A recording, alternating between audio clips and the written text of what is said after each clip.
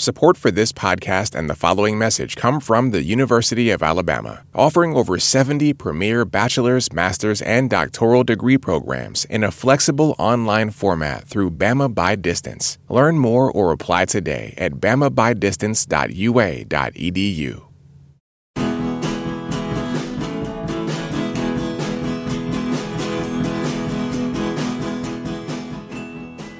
Welcome to Pop Culture Happy Hour, NPR's roundtable podcast about what we are watching, reading, and listening to. I'm Linda Holmes. I'm the editor of NPR's pop culture and entertainment blog, Monkey See. This week, we get mysterious with Sherlock, and we pause for a few remembrances. And as always, we'll close the show with what's making us happy this week, so stick around. Earlier this month, an NPR listener tweeted, "After downloading the NPR One app after being told to for the 1,000th time by an NPR podcast, thank you, thank you, thank you. Hashtag insert shamed face here. Don't wait like our listener did. NPR One is ready to make driving, cleaning the house, or your post-holiday escape better. Find NPR One on your app store now."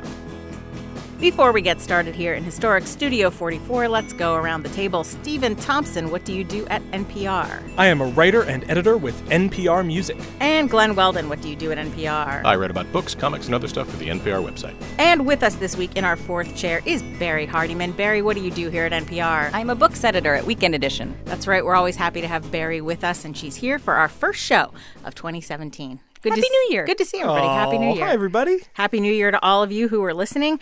So the first thing we're going to talk about is Sherlock. Sherlock, a modern-day adaptation of the rather famous detective created by Arthur Conan Doyle, comes to us from the BBC via PBS, and it's just launched its fourth season, by which we mean, in this case, its fourth set of 3 movies. It's won a number of Emmys, including for its lead actors Benedict Cumberbatch, who plays Sherlock, and Martin Freeman, who plays Watson, as well as some BAFTA awards and a Peabody. It's hugely popular in the UK, and it has performed well for PBS, so we figured it was time to dive in. So, Barrie, one of the reasons why we wanted to have you here with us to talk about Sherlock is that you are a Sherlock person. Is that correct? I am a Sherlock person. I love Sherlock. Yeah. And I mean, I was a fan of the original mystery series. I grew up on it with Jeremy Brett with his sort of odd cold fish. He had sort of almost blue skin and those odd eyes, and I really loved him. I really like this adaptation, but for me, I almost entirely like it when Sherlock is being Sherlock and Watson is being Watson. And when those two are not on the screen and working at their height, it doesn't work as well for me. It feels long. Yeah. I think Benedict Cumberbatch is just tons of charisma. I love it. I love the way that they've updated it, these little modern day. For instance, the one that we're going to be talking about today is called The Six Thatchers, which is based on an original story, which is The Six Napoleons. And, you know, I love these little callbacks to the original stories. I think they're very, very clever.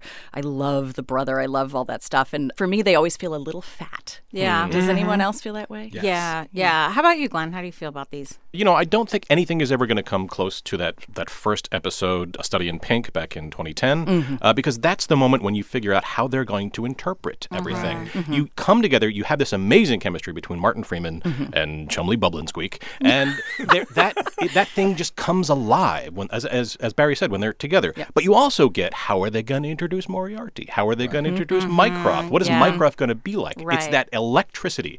But I also think they have been trying to get away from the quaint drawing room Sherlock Holmes and John Watson solve a crime formula from the very beginning. Yeah. They have been trying to push him into this international intrigue action hero from the start. And I get it. That's a way you update it. It's a way you address terrorism. It's the way you address, what's going on in the world today. But as much as I understand why they have to do it, I kind of want them sitting in a room. And every so often, they will come back, and this show is very, very self-aware. So it's not like it's what it's doing. It's not something they've been trying to do. In The Abominable Bride, which was the Victorian era, that came between freestanding episode that came between the third season and the fourth season. There's a little throwaway line that says, well, at least this one has a proper murder in it. Like, this case has a proper murder. And that's a little joke. And, there's a montage in The Six Thatchers where they're just solving crimes, boom, boom, boom, boom, boom. Yes. Right. It's intentionally absurd. It's like, if the dog can swim, then the brother-in-law did. Right. Boom, boom, boom, boom, boom, boom, boom. That's charming. Right. I love that stuff. And I understand what they're doing. They're actually pushing, and it's the same guys, Stephen Moffat and Mark Gatiss. Stephen Moffat was a showrunner for Doctor Who. who Mark Gatiss wrote on it for a while. They're pushing Sherlock into the sort of doctor swashbuckling mode. Right. I love this series. I love that chemistry between these two. I kind of want it to be more conventional than it wants to be. Right, right. How about you, Thompson? I know this is a show that you have marathoned in the past and kind of kept up with, and you don't keep up with a ton of drama series, so I'm interested in your kind of affection for this. I don't usually keep up with a lot of drama series. In this case, this is the show that I watch during Thanksgiving with my mother. And my mother is an old diehard Masterpiece Theater lady. She loves Sherlock. She loves mystery. And it's something that my mom, my girlfriend, and I sit on the couch and watch together for 4.5 hours. Ooh, I want to come next year. Yeah, come join us. And I really, really enjoy it. But I agree with kind of everything you guys have said. I think the format of doing them as 90, 95-minute movies, they feel long. This episode that just aired, The Six Thatchers, has these tonal shifts that are, somewhat inevitable from how much they're trying to pack in. But you're kind of grinding through what feel like a couple of episodes stitched together. At its best, I love this show, but it is always in danger of kind of flying off the rails and being something I don't like as much. And even you mentioned A Study in Pink, the first episode, Glenn. The second episode of this show is terrible. Oh, it's terrible. I almost stopped. Yeah, I almost did too. I mean, if I hadn't had my mom and Katie no, power through. No, you're right. It's bad. But this one is, it's full of all this this Chinese crime syndicate, the Black Lotus. Anyway, it's absurd. Do not like that second episode. Skip it. If you are starting from scratch, power through the second episode. Yeah, so where I come down on the show, I think I agree basically with where you guys are coming from. I greatly prefer it when it's the closer mystery stuff. And I also agree, and I think it's no surprise to anybody, I would enjoy this show more if it were 60-minute episodes rather than 90. And I realized as I was catching up on it, and this is one of those shows where when you say you're behind on it, it can mean you haven't watched it in 3 years because they have long delays. And you've missed one episode. Well, and they have long delays between when it's on. So one of the things that happened with me when I sat down to watch this was I started to catch up because I hadn't watched the third season. So first I watched the third season before I watched the new one. And as I watched it, I thought, I really enjoy this. Why do I think of this as something it's a little bit of a chore? Homework. And then as it stretched on, I thought, it's the length of the episodes. They always wear on me a little bit. And I think with a mystery, pacing is really critical. And I think with any show that's trying to do a number of different things, right? They're trying to do a mystery. They're trying to do longer arc stories about the good guys versus the bad guys. And so some of that stuff I think could be structured a little bit better in shorter episodes. But that's a kind of this is how they're doing it, right? So I'm past that. That's fine. The thing that I find most fascinating about this show is that relationship between Holmes and Watson, which I think is at the heart of every Sherlock adaptation, really. But this one maybe in particular, because I do find it a fascinating dynamic. And this show, as you know, if you read about it or follow fandoms of it, is, I would put it in a category of a lot of shows where anytime you have two lead characters, no matter what their genders are, you have and no matter what their textual sexuality is, you will have a certain number of people who are kind of always thinking that they should get together and make out and have sex and all that stuff. To say this show is no exception is a wild understatement. However, I will say, I think there is a lot more textual support for that than there is in a lot of shows, despite the fact that it's not textually a romantic or sexual relationship. And the way that I come down when I look at that relationship is that for Watson, it is platonic but intense. And for Sherlock, it is romantic but not sexual. Right. And because I think there is a quality to Sherlock's attachment to Watson that only makes sense, particularly in cultural and literary traditions, as a romantic attachment. And I say that as somebody who has a huge respect for shows where people can have attachments that are intense but not romantic. I don't necessarily think Watson's attachment to Holmes is romantic. It is intense. And I didn't necessarily think Mulder and Scully's, for example, relationship to each other was really romantic until they decided it had to be. I didn't think in the nature of the show it was. I do think here Sherlock's attachment to Watson is romantic in a sense, but not anything he would ever act on. And not necessarily, do you know what I mean when I say romantic but not sexual? Yeah. I don't know. And they play around with it a little bit. They'll actually refer to it as text in the way that they interact with the public and the way the public views them. And it's one of the things. And Mrs. Hudson, who they live with, has a little bit where she sort of has assumed that there was some kind of... Yeah. And I like that about the show. I like the way the show plays around. It's got these kind of super fan characters who are clearly mouthpieces for actual fan theories. I enjoy that, and they play around with that in a way that is fun and gives a lightness to the show. I think the show embraces its own silliness in a way I enjoy. All that stuff whenever Sherlock Holmes goes into his mind palace, it is the most ridiculous thing. And I think the show just goes ahead and leans into that as hard as it can. And I think it makes a difference. It's kind of like, which tropes are you going to love in this show? So, like, I love those. Those are my favorite ones. It's when you see them starting to fight in a glass house in front of a pool that you've lost me, because I'm like, well, that's a Bond trope, and it doesn't have anything to do with the Mind Palace that I love. Yeah. And there was a lot for me. This episode was really, really heavy on settings, tropes. Punchings around glass. Oh, God. They didn't pay off in the silly way that a lot of the, that some of the textual stuff on the screen does. It didn't pay off for me. Yeah. And then on top of that, they go on forever and ever and ever. Yeah, and one thing, when you talk about this last episode, I don't want to spoil there are major events in this episode, as there often are in these sets of 3 episodes. But I think there is a question that I ask. There is a primary female character, Mary, and there are some major developments that involve her, and very often she's been involved in kind of peril and upsy-downsy. I have felt at times like her role is primarily to drive the relationship between the two of them and to set up dynamics between them rather than necessarily to exist for her own sake. And I'm wondering, Barrie, if you... Absolutely. And in this one, there's a lot of particular moments like that for me where a plot point that is, clearly there in service of the Sherlock-Watson friendship means that the Sherlock-Watson thing doesn't pay off as much for me. Right. And then she becomes kind of a cardboard thing as well. Yeah. It also ends up doing this thing where, as I said at the beginning, Sherlock is best when Sherlock is being Sherlock. And there's a lot in this episode, a little bit having to do with Mary, where Sherlock is actually not quite himself. Yeah. I want to ask you, Glenn, in particular, you spoke about the fact these guys have also worked on Doctor Who. The female characters on Doctor Who have come in for a lot of this same...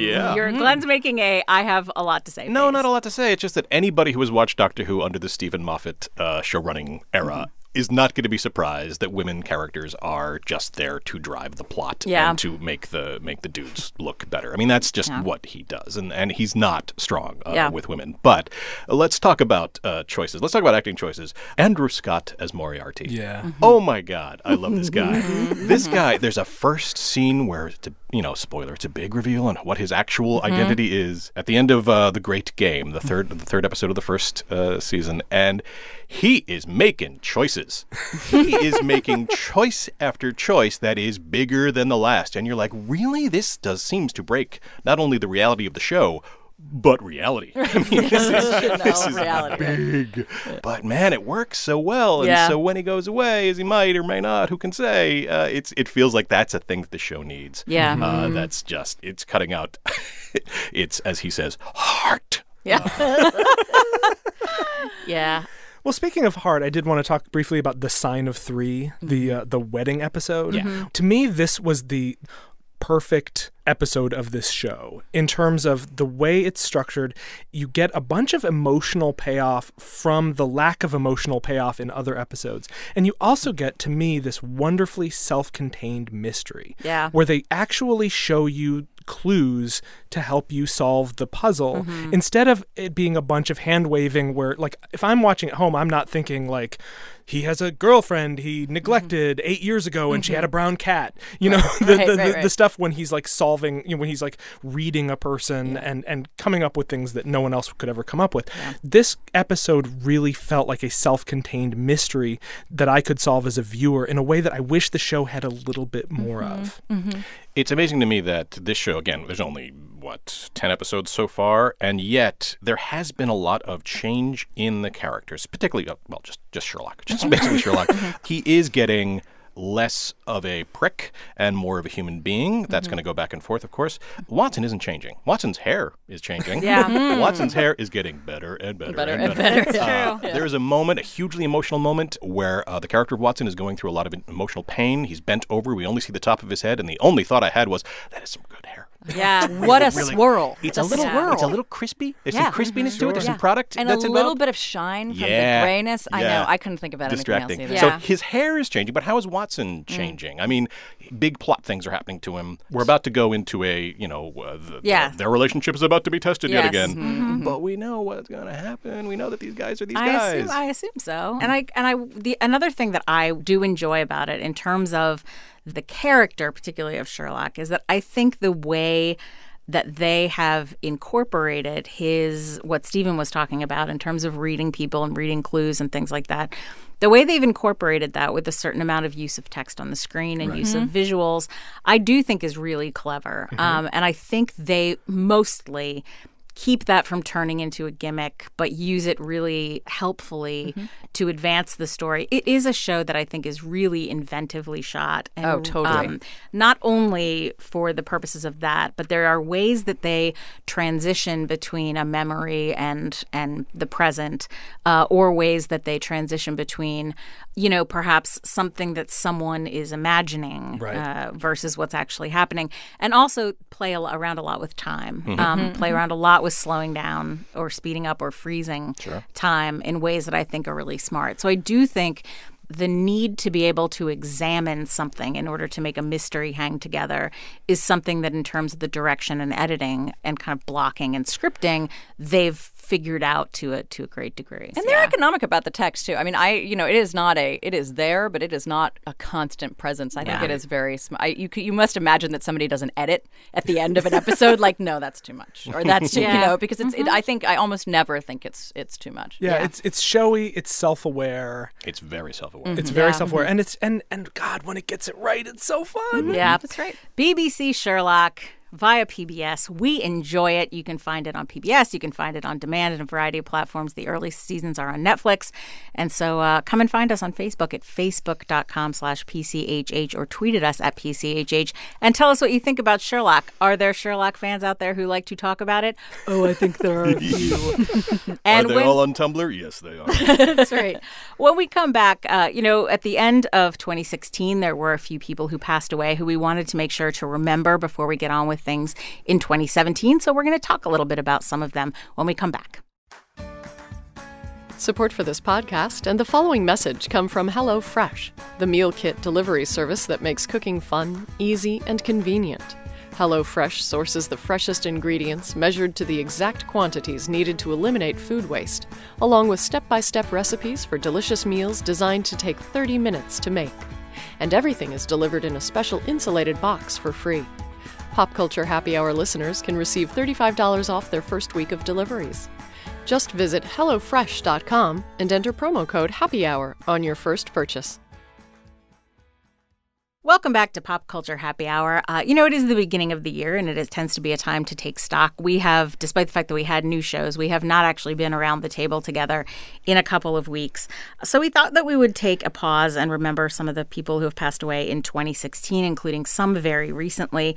Please take note before we do this. This is not any kind of a comprehensive 2016 in memoriam. That is way too much for us, and also I would never presume to have the resources to include everybody. I'll give one example. I don't think we have necessarily a Tribe Called Quest expert here to talk about Fife Dog. So there are wonderful remembrances of lots of different people. There are also people we've talked about earlier in small batches. But we did want to talk about some folks. And I'm going to start with some recent ones. I think while we were on the break, probably one of the biggest stories was Debbie Reynolds and her daughter, Carrie Fisher, dying within a day of each other, which was one of those stories that made me think, you often hear about that with soulmates, which people associate with married people. it sort of made sense to me, given what I know about them. Barrie, you talked a little bit about Carrie Fisher and her novel writing. Yeah, I discovered Carrie Fisher as I think I've admitted this to you before. I really didn't see Star Wars as a child. I was introduced to Star Wars as an adult, so she was not Princess Leia in the same way. I was aware of the hairstyle, and that was it. And I was aware of actually more of Debbie Reynolds being her mom because I grew up on Singing in the Rain. But when I was like 18, I picked up a copy of Surrender the Pink, which was her second novel, in an airport bookstore, and I read it on a plane. And, it's kind of got an early Carrie Bradshaw, but smarter, more brittle, more real feel to it. And it was the first time that I felt that I was reading a book that was really for me, that wasn't, because I knew I was a reader. But, up till then, I'd been kind of reading, Dickens, which was great. But, I did not actually think I was going to be Stella. Right. Whereas I could imagine myself to be Dinah in Surrender the Pink. And all of the women in her fiction, they have big jobs. They have interesting jobs. And in Surrender the Pink, Dinah is a soap opera writer. And you really get a sense that that's a hard job to be super creative. And Carrie Fisher is also in Soap Dish, right? Yes. Yeah. So she knew, and she knew the genre. They have big jobs. They have these wonderful networks of friends. And they are not terrific with their relationships with men, but it doesn't matter. And that was for me at 18 was a revelation. And when I saw Postcards from the Edge, which she wrote the screenplay for, and the novel, and I will say, I actually think the movie is a better piece of art than, which she is, responsible for, than the book. It's like that's where she discovered that particular trope of, I'm going to be a woman who has all of these great relationships. I'm going to make a ton of mistakes, and these relationships are going to hold me up, and it's not going to be a guy. Yeah. Right. Yeah. You mentioned Star Wars, obviously. She also did, just a ton of other things that people have been remembering over the last couple of weeks, including When Harry Met Sally, in which she's so funny and wonderful. She's in the Blues Brothers. Yep. Catastrophe. She's so funny on Catastrophe. She's it's really interesting to me to look back at a career like that, where it's so defined by for so many people by this one iconic character, who I loved seeing again in Force Awakens, and I really wanted there to be more of her in the next one, which apparently she did shoot prior to her death, so maybe there is more of her in the next one. And her Princess Diarist, her most recent memoir, just so funny. Even back then, as she was on shooting those films, as a very, very young, very nervous, completely over her head, in her own words, actress, where she would, Star Wars means a lot to me, Barrie, because that's just means a lot to me. So, the scene where we are introduced to her and she's got this weird, crazy, faux British accent that comes out of nowhere and then disappears for the rest of the movie. She writes about that. She writes about how she had this take on the Leia character immediately. But again, I will just echo what Barrie said. As a prose stylist, I wrote about her as a prose stylist for the blog. Yeah, you did. Because there were plenty of memoriams out there about the gold bikini, and too many about the gold bikini. And I knew I couldn't write about the gold bikini in the same way that other people could, or that I wanted to. I just wanted to write about her as a stylist. And that prose, you could bounce a quarter off it because it's coming from a very specific, highly knowledgeable, knowing place. She just knows herself and knows the world, and she wants to kind of bring you in on it. It's so great. I've been trying to think about why specifically the Carrie Fisher death hurt so much, and why there seems to have been so much public outpouring specifically about her. And I think it's not just her work, and it's not just Star Wars and the way that has imprinted on so many childhoods. I think when you have the sense of losing somebody who's body, of losing somebody who's the truth-telling, ass-kicking, alternate universe pal of mine, I didn't get the chance to befriend her and talk smack with her. And she was also incredibly bold about talking about mental illness before a lot of other people were. She was very open about her own struggles. There's a great sort of description of her explaining bipolar disorder to a kid at Comic-Con. And there are just a lot of really wonderful tributes to her. Glenn has one, as I said, and there are a bunch of other ones. And I was so happy that people were passing around the line from her book where she talks about being told she couldn't wear a bra in Star Wars because there weren't any bras in space. There's no underwear in space. And she has this line about, I want to be remembered in my obituary as she died bathed in moonlight, strangled by her own bra. It's such a good line. And I was so happy that people really did kind of pass it around because I think she would have gotten a kick out of that. Barrie mentioned Debbie Reynolds, her mother, who I think a lot of people do know primarily from Singin' in the Rain if they go back that far. I feel like I have to note was 19 when she made that movie. My God, it's incredible. And it is shocking how good she is in it. My friend Mark Hirsch often points out that there's a little number called All I Do Is Dream of You, which is really sort of a throwaway. It's really just introducing her as kind of a dancing girl who's jumping out of a cake at a party. But that number is actually incredibly charming, and it's because of her, and it's because of how sweet she is and how good she is. All I do is dream of you the whole night through. With the dawn, I still go on dreaming of you. You're every thought, you're everything, you're every song I ever sing. Summer, winter, autumn, and spring, and were there more? In addition to that bit, Debbie Reynolds did some fantastic work, not only in The Unsinkable Molly Brown, but also much later when she was Grace's mother on Will and Grace, and she was hilarious on that show. So funny, and so funny in like In and Out and in Mother. I adore. Yeah, she is. Cheese. There's such a blithe, happy ferocity to that performance. It's true. She's terrifying. Yeah. It's true. Debbie Reynolds was wonderful and really, I think, came into her own in a way as an actress playing mothers of adult women or adult men in Mother. I like that she had a really rich phase of her career that was about that same bawdiness that Carrie Fisher had kind of introduced into. And that was the thing that connected them a little bit, that she had this richness in her life because of Carrie Fisher, which was about, being a mom to these children.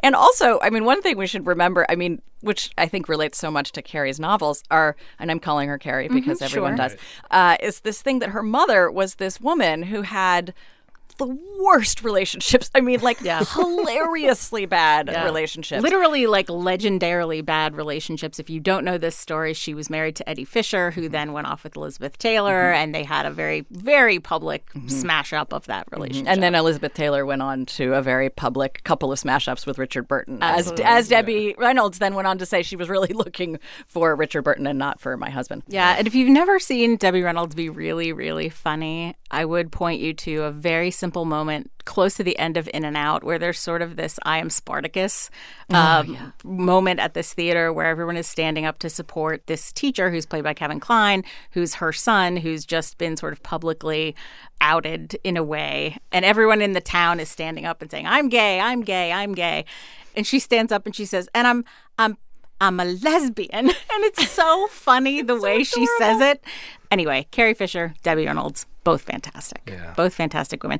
We also wanted to talk for a minute about George Michael, who died just recently. That one was a gut punch. Hurt, man. Yeah. That was weirdly a gut punch. First of all, Linda had an essay specifically about George Michael's song Freedom 90.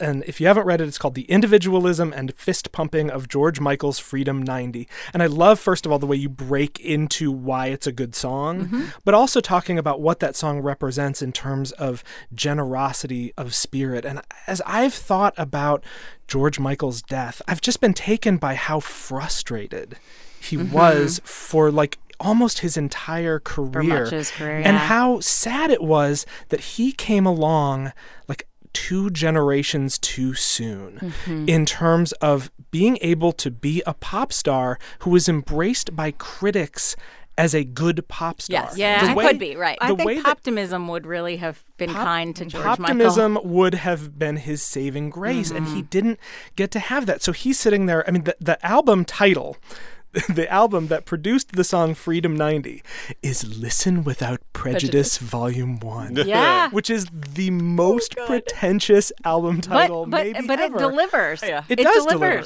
It's a good record. I love every song on that It is a good record, but you can hear how tortured he is in the name of that album.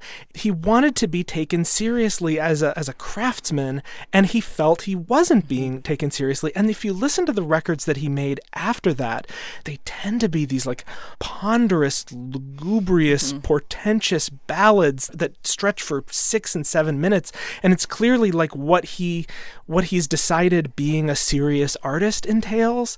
To me, it's just so sad that more of his music didn't get to capture freedom. They didn't get to capture joy. I think he wanted to do a lot of different things. And I think ultimately he got to a place where he was doing a lot of the stuff that he wanted to do.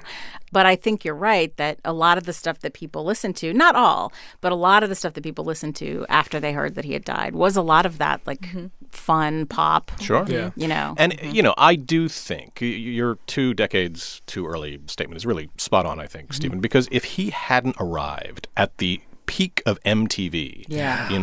If MTV had come and gone by the time he came on the scene, we would appreciate him in a different way. That's true. It's just he's bound to those visual images, to those white shorts, to those jeans. Yeah. They were bound to him, really. They were bound to him. So it's tough, and you did a wonderful way of separating the music from the visual imagery. Yeah, and if you haven't read it, there's also a really wonderful piece at MTV News from Ira Madison talking about George Michael's impact on his thinking about sexuality, and which is a whole other piece of kind of his history that I think it's very important to kind of think through if you haven't investigated that thoroughly as part of his kind of pop image as well as his kind of public image. So George Michael, Carrie Fisher, Debbie Reynolds, Barrie, you had some authors that you wanted to talk about from this year as well. I did, and it's funny. Is this just something about being 40? But are you guys feeling that everything is like your childhood is just being pulled apart? Because that is the thing that is like I learned to dance to freedom. Like that, Who is going now? It's the boomers, the young boomers in this case, and the boomers are our icons, our heroes. Yeah, and so it's been really in the realm of authors, especially recently. Watership Down, Richard Adams, which you, Glenn, you must have, right? Sure. Which is just such a I haven't read it in years, and I have no idea if it would hold up the way it did for me as a child. This is this epic tale of rabbits, which is kind of like it's got a Lord of the Ringsy feel, but I loved it so much, and it was really one of those books that I looked forward to reading with my dad every single night. And then to lose Natalie Babbitt. There were 3 books of hers, and they made me a reader. It was The Search for Delicious, The Eyes of the Amaryllis, and Tuck Everlasting. I'm sure you've all read Tuck Everlasting. It is an amazing book. Everybody should read it. I think what's so great about that trio for me is that The Search for Delicious is this odd little fairy tale. It's a prince searching for what delicious is. And then Eyes of the Amaryllis is this emotional book about a girl going to visit her grandmother and solving a mystery of the sea. Her range was insane.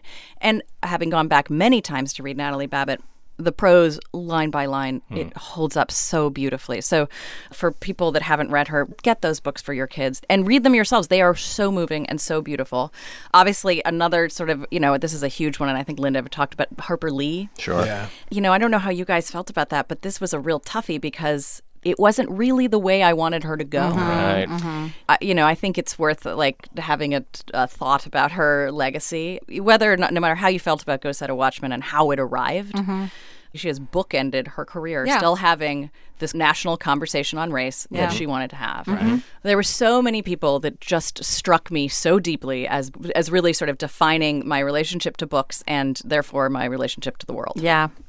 Stephen, I know that you wanted to say something about Sharon Jones. Yeah, boy, this was the year of musician deaths in so many ways. But Sharon Jones for me was just a real kick in the shins because she left a lot on the table and she performed with decades of bottled up excitement about performing. And when I think about somebody like Sharon Jones, it's like, man, she had she not gotten sick and died, she would have been out there kicking ass at 80. She'd have been out there like Mavis Staples, just owning giant stages, releasing new records, and being awesome. Yeah. Again, this is just a sample. Yep. And real quick, we lost Gary Shandling this year. And a lot's been said about his influence, the influence of the show, The Larry Sanders Show, on things like Seinfeld and Curb Your Enthusiasm. That's obvious. You can see that through line.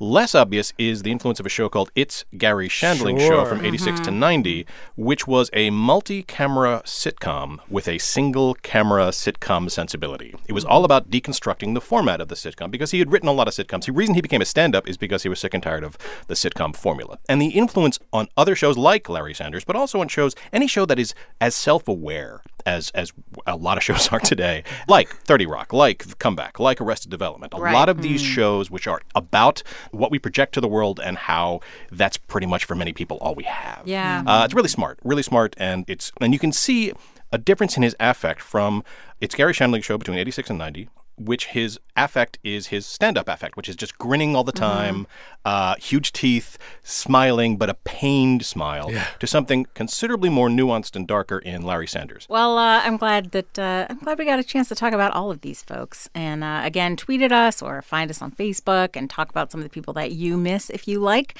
Again, I'm glad that we could do this because we've never done a remembrance show, and I'm glad we could. Yeah. All right. When we come back, it's going to be time for our favorite segment of this week and every week, What is Making Us Happy This Week? So come right back. 1A is NPR's new daily show inspired by the First Amendment. Hear the news, great guests, and topical debate, all framed in ways that make you think and engage. Each day, 1A will champion your right to speak freely. Check out 1A with Joshua Johnson from WAMU and NPR on the NPR One app or visit npr.org/podcasts. Welcome back to Pop Culture Happy Hour. It's time for our favorite segment, What is Making Us Happy This Week? Stephen Thompson, what is making you happy this week, buddy? Over the break, I saw the movie Lion. And Linda, you have recommended Lion to me. Other people have recommended the movie Lion to me. I love this movie. For those who haven't heard about Lion, it is about a boy in an impoverished rural region of India who winds up on a train, kind of trapped on a train that drops him off in the city then known as Calcutta. He's ultimately saved and adopted, and as an adult, he goes on a search for his home based on what dim memories he has. He was like 5. Yeah, and it's based on a true story. Based on a true story, based on his memories, and with the help of Google Earth. The hook is Google Earth.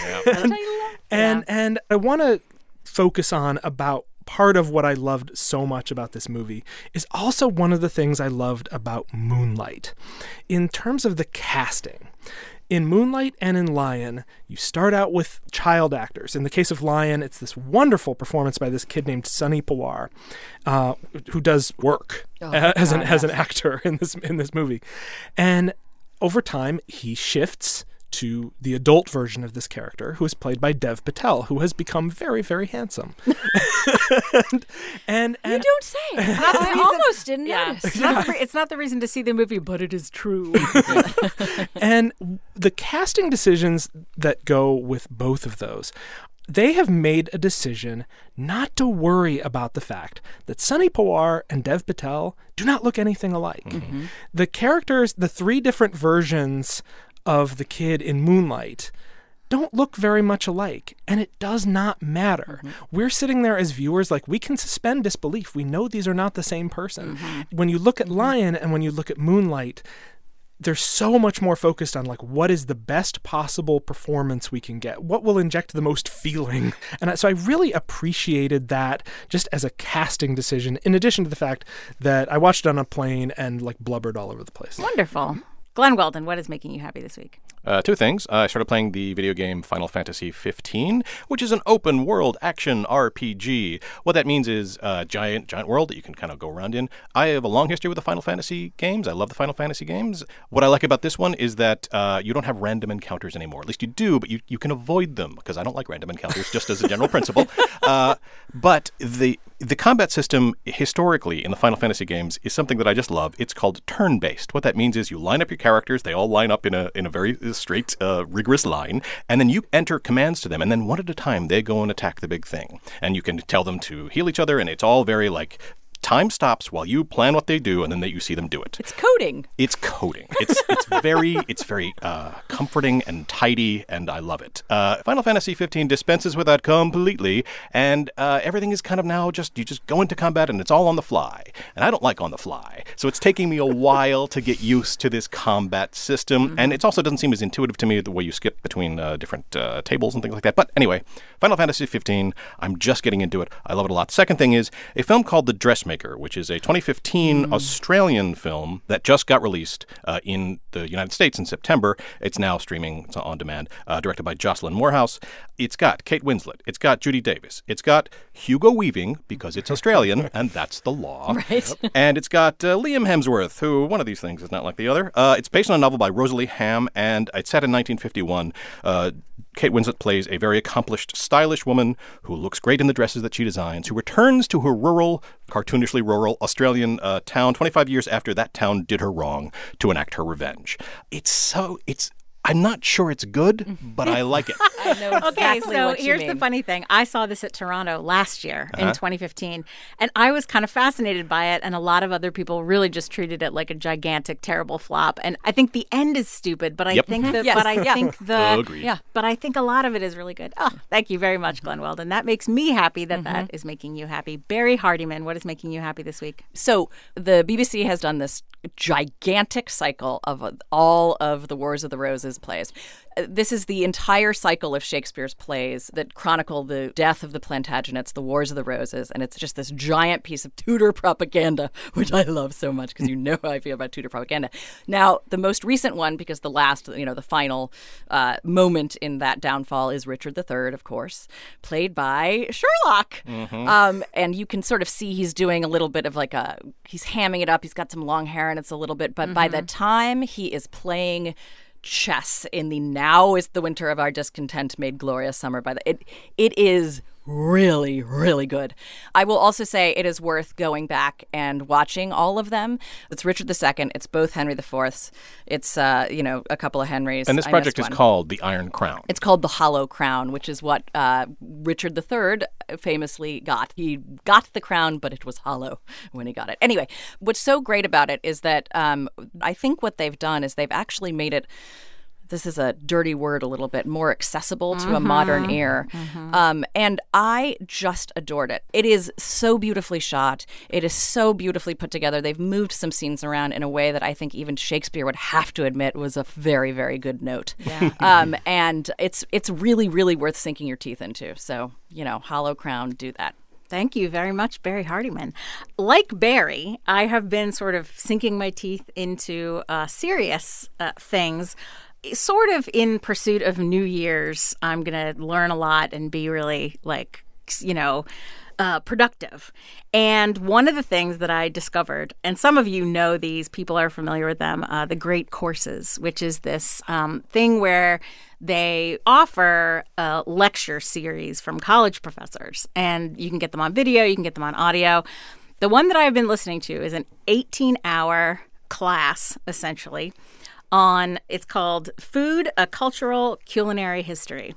And the professor is this guy named Ken Albala, and you sit down and he explains to you, starting with the hunter-gatherer people and the agricultural revolution, and then you go through, different parts of the world at different times, and spices and why spices caused wars, and the arrival of different kinds of cooking and different kinds of eating. And of course, anything like this, food to me is so much a part of, food is what culture is, food, like arts and things like that, is always so intertwined with everything else that's going on in the world. Now, if you look up the Great Courses, you will find that they charge for these a couple $100, which I would not be able to afford myself, but I can get them on my Audible subscription. So I got it from Audible just as an Audible book with my Audible credit.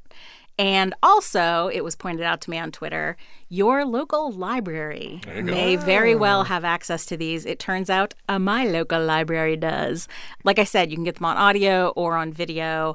Again, it's called The Great Courses and Food, A Cultural Culinary History. So that is what is making me happy this week. Before we get to the very, very end, I will say, if you noticed last week that we had a nice shout out to Sam Sanders at the end of the episode Kat Chow was on, just a little production glitch. These things happen, but you should definitely follow Kat. Kat was on that show, Kat Chow, KATCHOW. And that brings us to the end of our show. You can follow all of us on Twitter. You can follow me at NPRMonkeyC.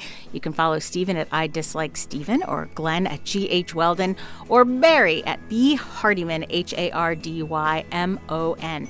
You can follow our producer Jessica Reedy at Jessica_Reedy, and our producer emeritus and music director Mike Katzif at Mike Katzif, KATZIF. Mike's band Hello Come In provides our in and out music that you are boogieing down to right now. So thanks to all of you for being here. Thank you. Thanks. And thanks to all of you for listening, and we will see you right back here next week.